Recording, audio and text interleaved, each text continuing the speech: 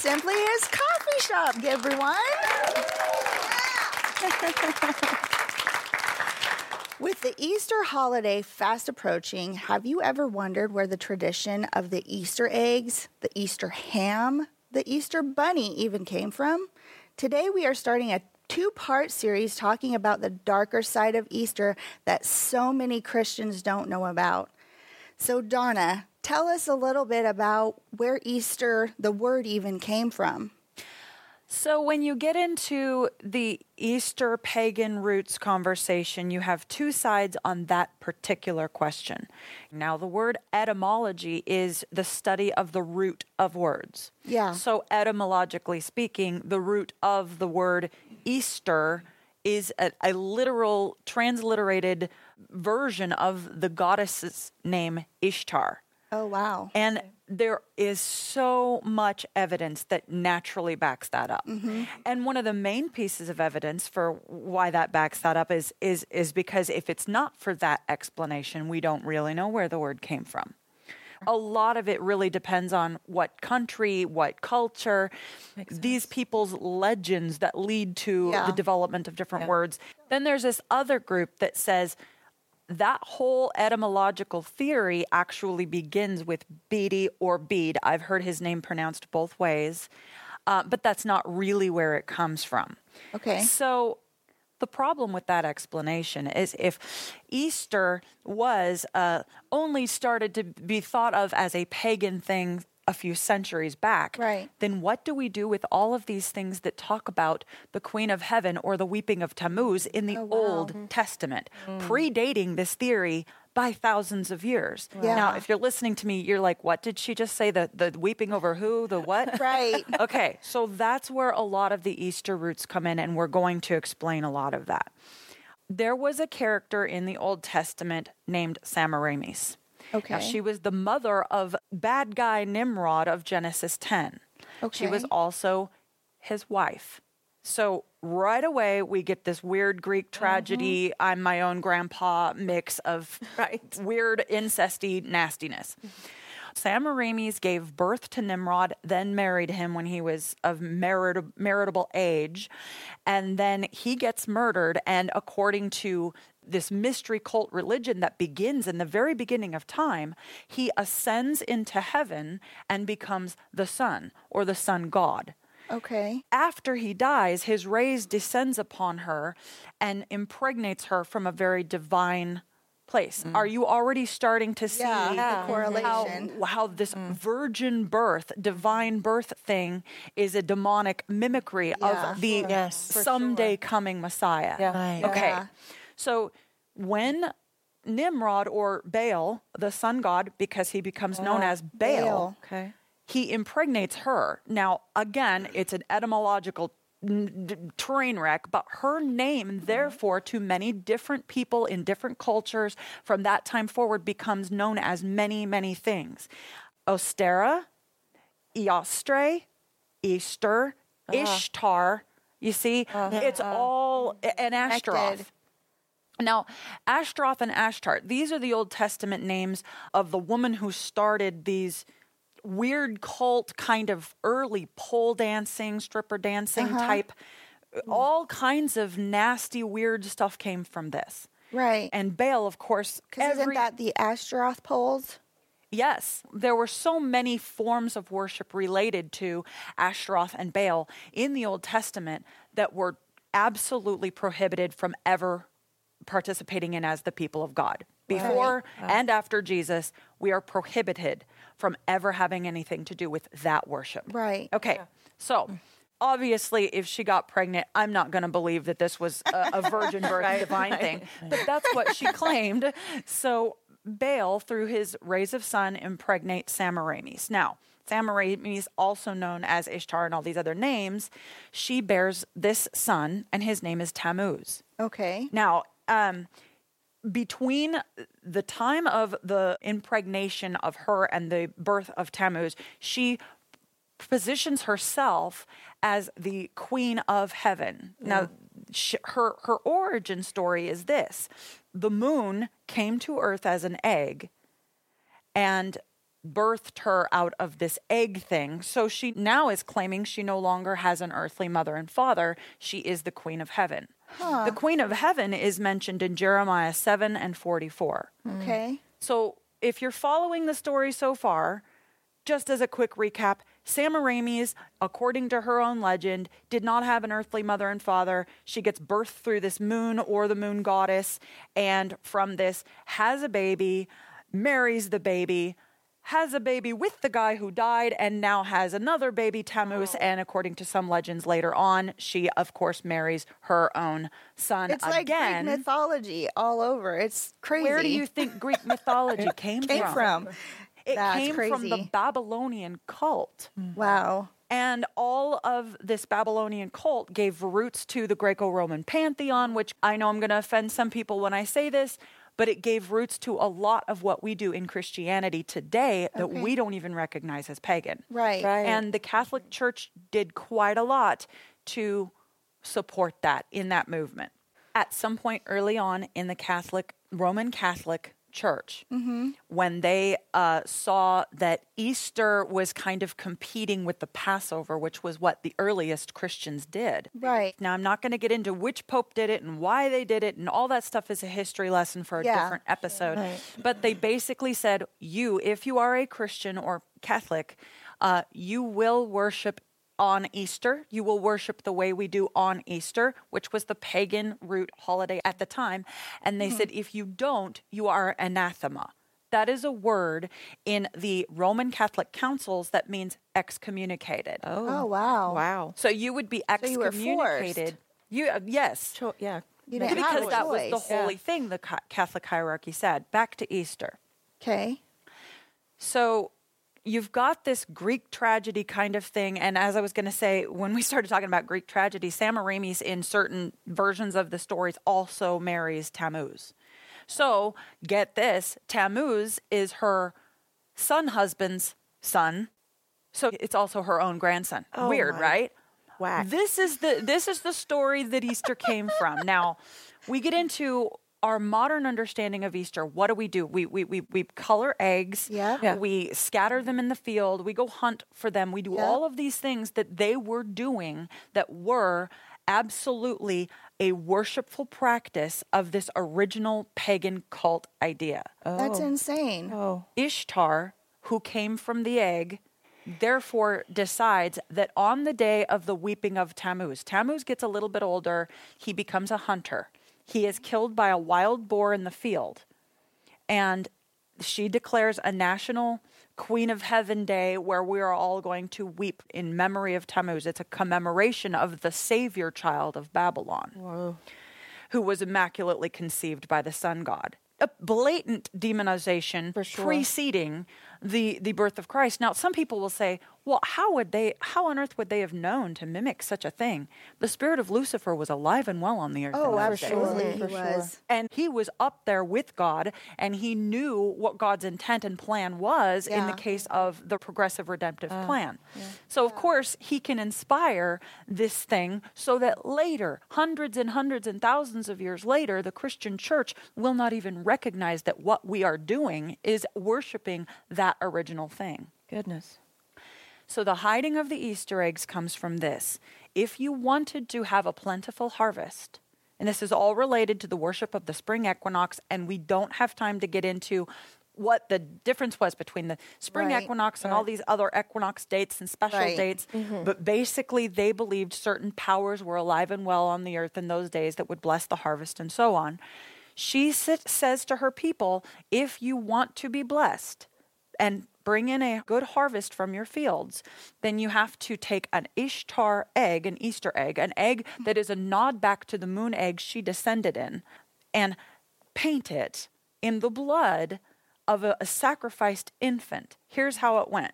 Every year on the weeping of Tammuz, there was an orgiastic worship fest. The women would come in and give their bodies over to the priests of that holiday. Okay. They were ritualistically impregnated. Some women, according to some legends, it was an honor to be the one that was impregnated. Other legends say that they were raped, and to be honest, it was probably both. Probably both. But these women were impregnated whether they liked it or not. They were made to lay there and take whatever the priest had to give to them because there was this orgiastic worship that was a nod back to, again, the divine impregnation through the spirit of Semiramis. This child that was conceived on the weeping of Tammuz would be born around or on December 25th, which is crazy. our What? culture's current understanding. And to be that's Jesus's probably a birth. whole nother story. Right. That is another Episode or couple. Jesus's birth. I cannot say this to you enough. Nowhere is there any good evidence to say that Jesus's birthday has anything to do with Christmas. Yeah, So exactly. the Easter egg is the symbol of Ishtar's fertility, her power of fertility over the Okay. land. And this is all very orgiastic and sexual. If you took an Easter egg, you had to dye it or color it Yeah. in the blood of this infant that was sacrificed on the weeping of Tammuz day. So we're talking about a baby that's approximately 3 months old by now that was born around or on December Right. 25th, now becomes the following year the sacrifice for the egg. And the blood was washed over the egg. Now, I'll tell you that there are other legends that get so much grosser than that, Yeah. involving all kinds of weird birth canal things, and I can't get into it. But the bottom line is these eggs were colored with the blood of the innocent. Yeah. And by the way, if you know your pantheon here, Baal and Moloch intertwine all over the place, and Moloch was the god of child sacrifice. So this is all very well connected. Yeah. They take the colored egg. Now, this is the symbol of fertility. They take it into their field and they lay it in the field so that it will mark their territory for Ishtar's fertility blessing on their harvest. Okay. Now, the reason why we dye them, we hide them, and all of this, because they believed, again, there were evil spirits at the time that could steal the eggs and therefore steal their plentiful, bountiful harvest. They believed that the wild animals could take them away. So you hid the eggs in your field in order to maintain their presence there overnight for the Okay. big festival and everything else. Make sure the blessing was actually there. Right. And of course, as for going and finding the eggs, that is again where you get into 10 different legends and everybody has their own ideas. But basically, you go find it, make sure that Ishtar's blessing remained there all night safely, and now you've got her blessing. This is where hunting Easter eggs comes from. Now, on the day of the weeping of Tammuz, in honor of Tammuz, Semiramis, and everybody else, the bunny had become a really important animal for many reasons. First of all, the bunny was very well known as a symbol of fertility in the ancient world because everybody's heard, they reproduce like bunnies. Multiplied like they rabbits. multiplied like rabbits. Right. Yeah. It was a symbol of fertility, but also Tammuz was obsessed with this animal. And one particular legend even goes as far as to say that through the power of Semiramis, there was at one point in history, for many different reasons, depending on who you're asking, a bunny who laid eggs for that culture. My goodness. So this Crazy. is where the bunny comes from. On the weeping of Tammuz, they did something that was so far pre-communion, and this is very demonic, but they would bake little Tammuz cakes. Oh. And the cakes had a cross in them as a nod back to Tammuz.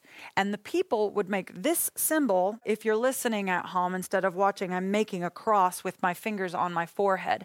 That was, again, a nod to Tammuz. So Okay. the T shape became a nod constantly to Tammuz. The cross was already being demonically devised into this early Babylonic cult. So later on, these little cakes that they would bake, they ate it, and this was a remembrance back to Tammuz. But later on, we continued that practice, and it's what we recognize today as hot cross buns. That's insane because I remember making hot cross buns with Yeah. my mom. That's wild. I never knew that. There's so much about this that none of us have known. I know. Can we just say like mic drop? Mind blown right now. I just received an advertisement from I won't say what company, but it had like little, seasonal cards with a little Easter bunny on the front.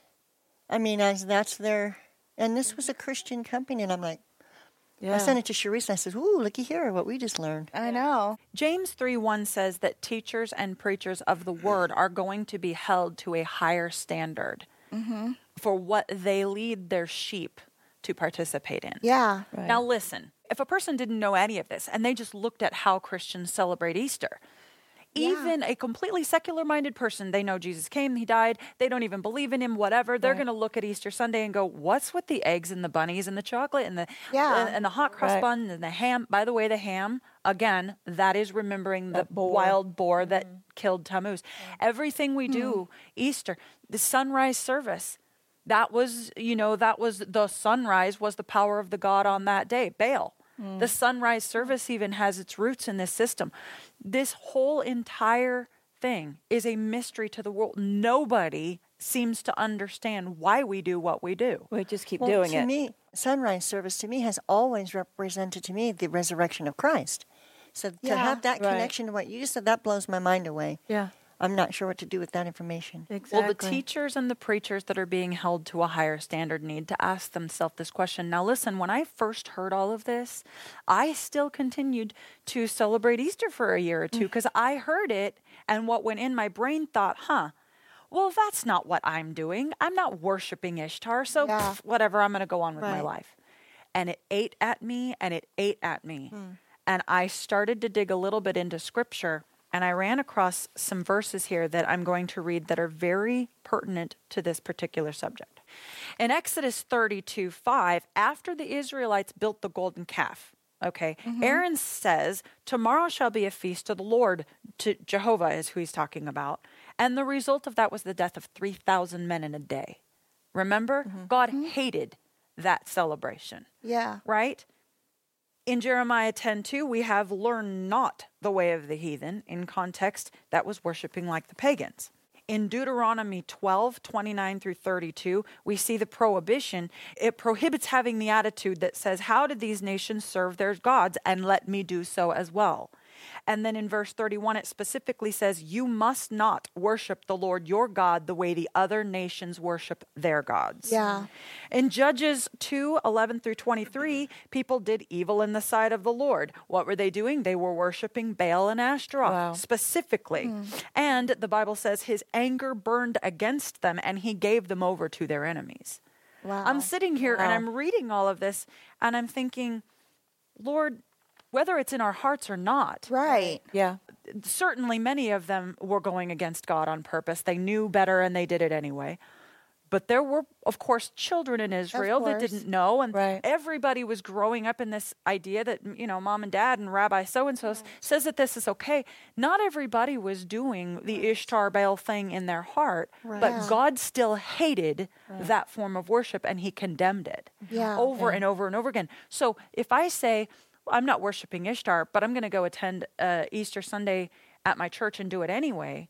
What does the Lord make of that?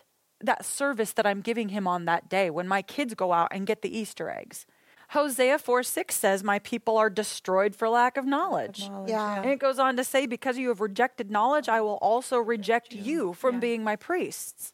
There are many Bible verses that say, what you did in ignorance still mattered. Yeah. It's not just all washed away because you didn't know at the time. You still need to repent. But listen to this. Having overlooked the time of ignorance, God is now declaring to men that all people everywhere should repent.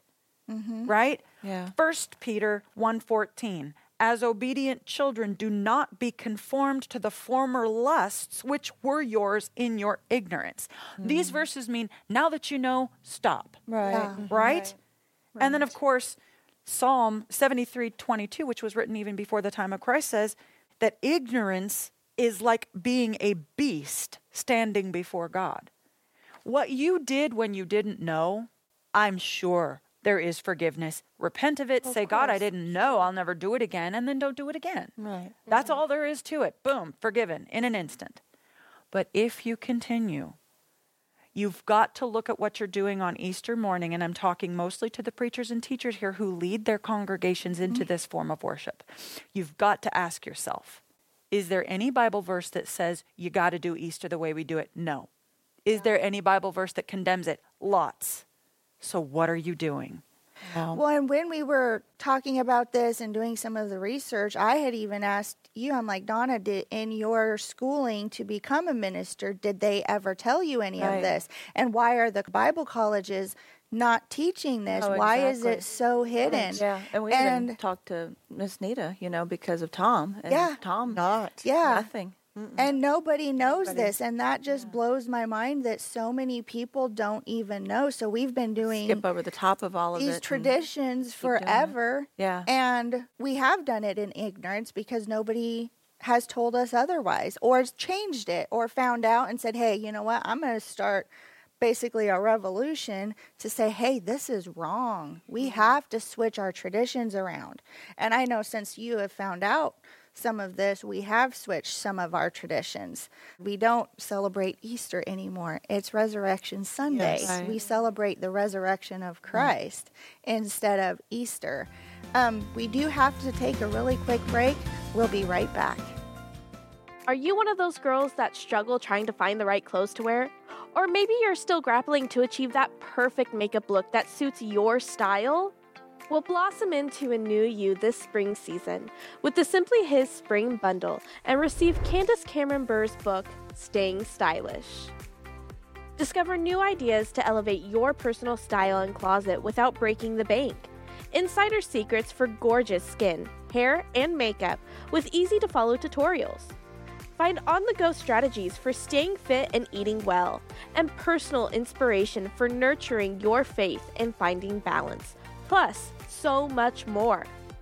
Start that spring cleaning with a boost from our fairly traded, certified organic, lightly roasted Island Girl coffee.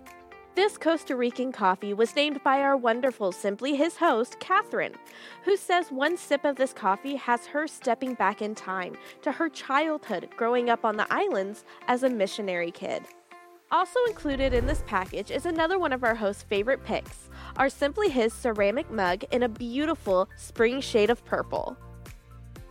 And lastly, enjoy a warm spring day with the new Simply His Southern Peach Tea.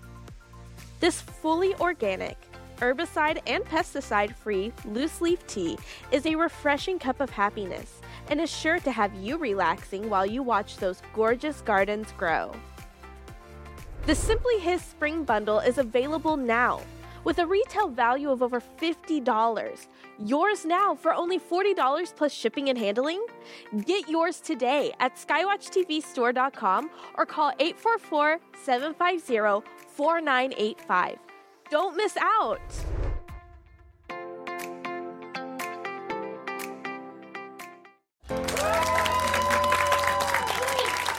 Welcome back to our Simply His coffee shop. We are having an incredible discussion on Easter and where Satan has tried to hijack the Resurrection Sunday and combined it with Easter. And we want to make sure that you have the information that you need to make an informed decision on if you want to focus on Easter or if you want to focus on the resurrection of our Lord and Savior. Yeah. Now, Donna, let me ask you something.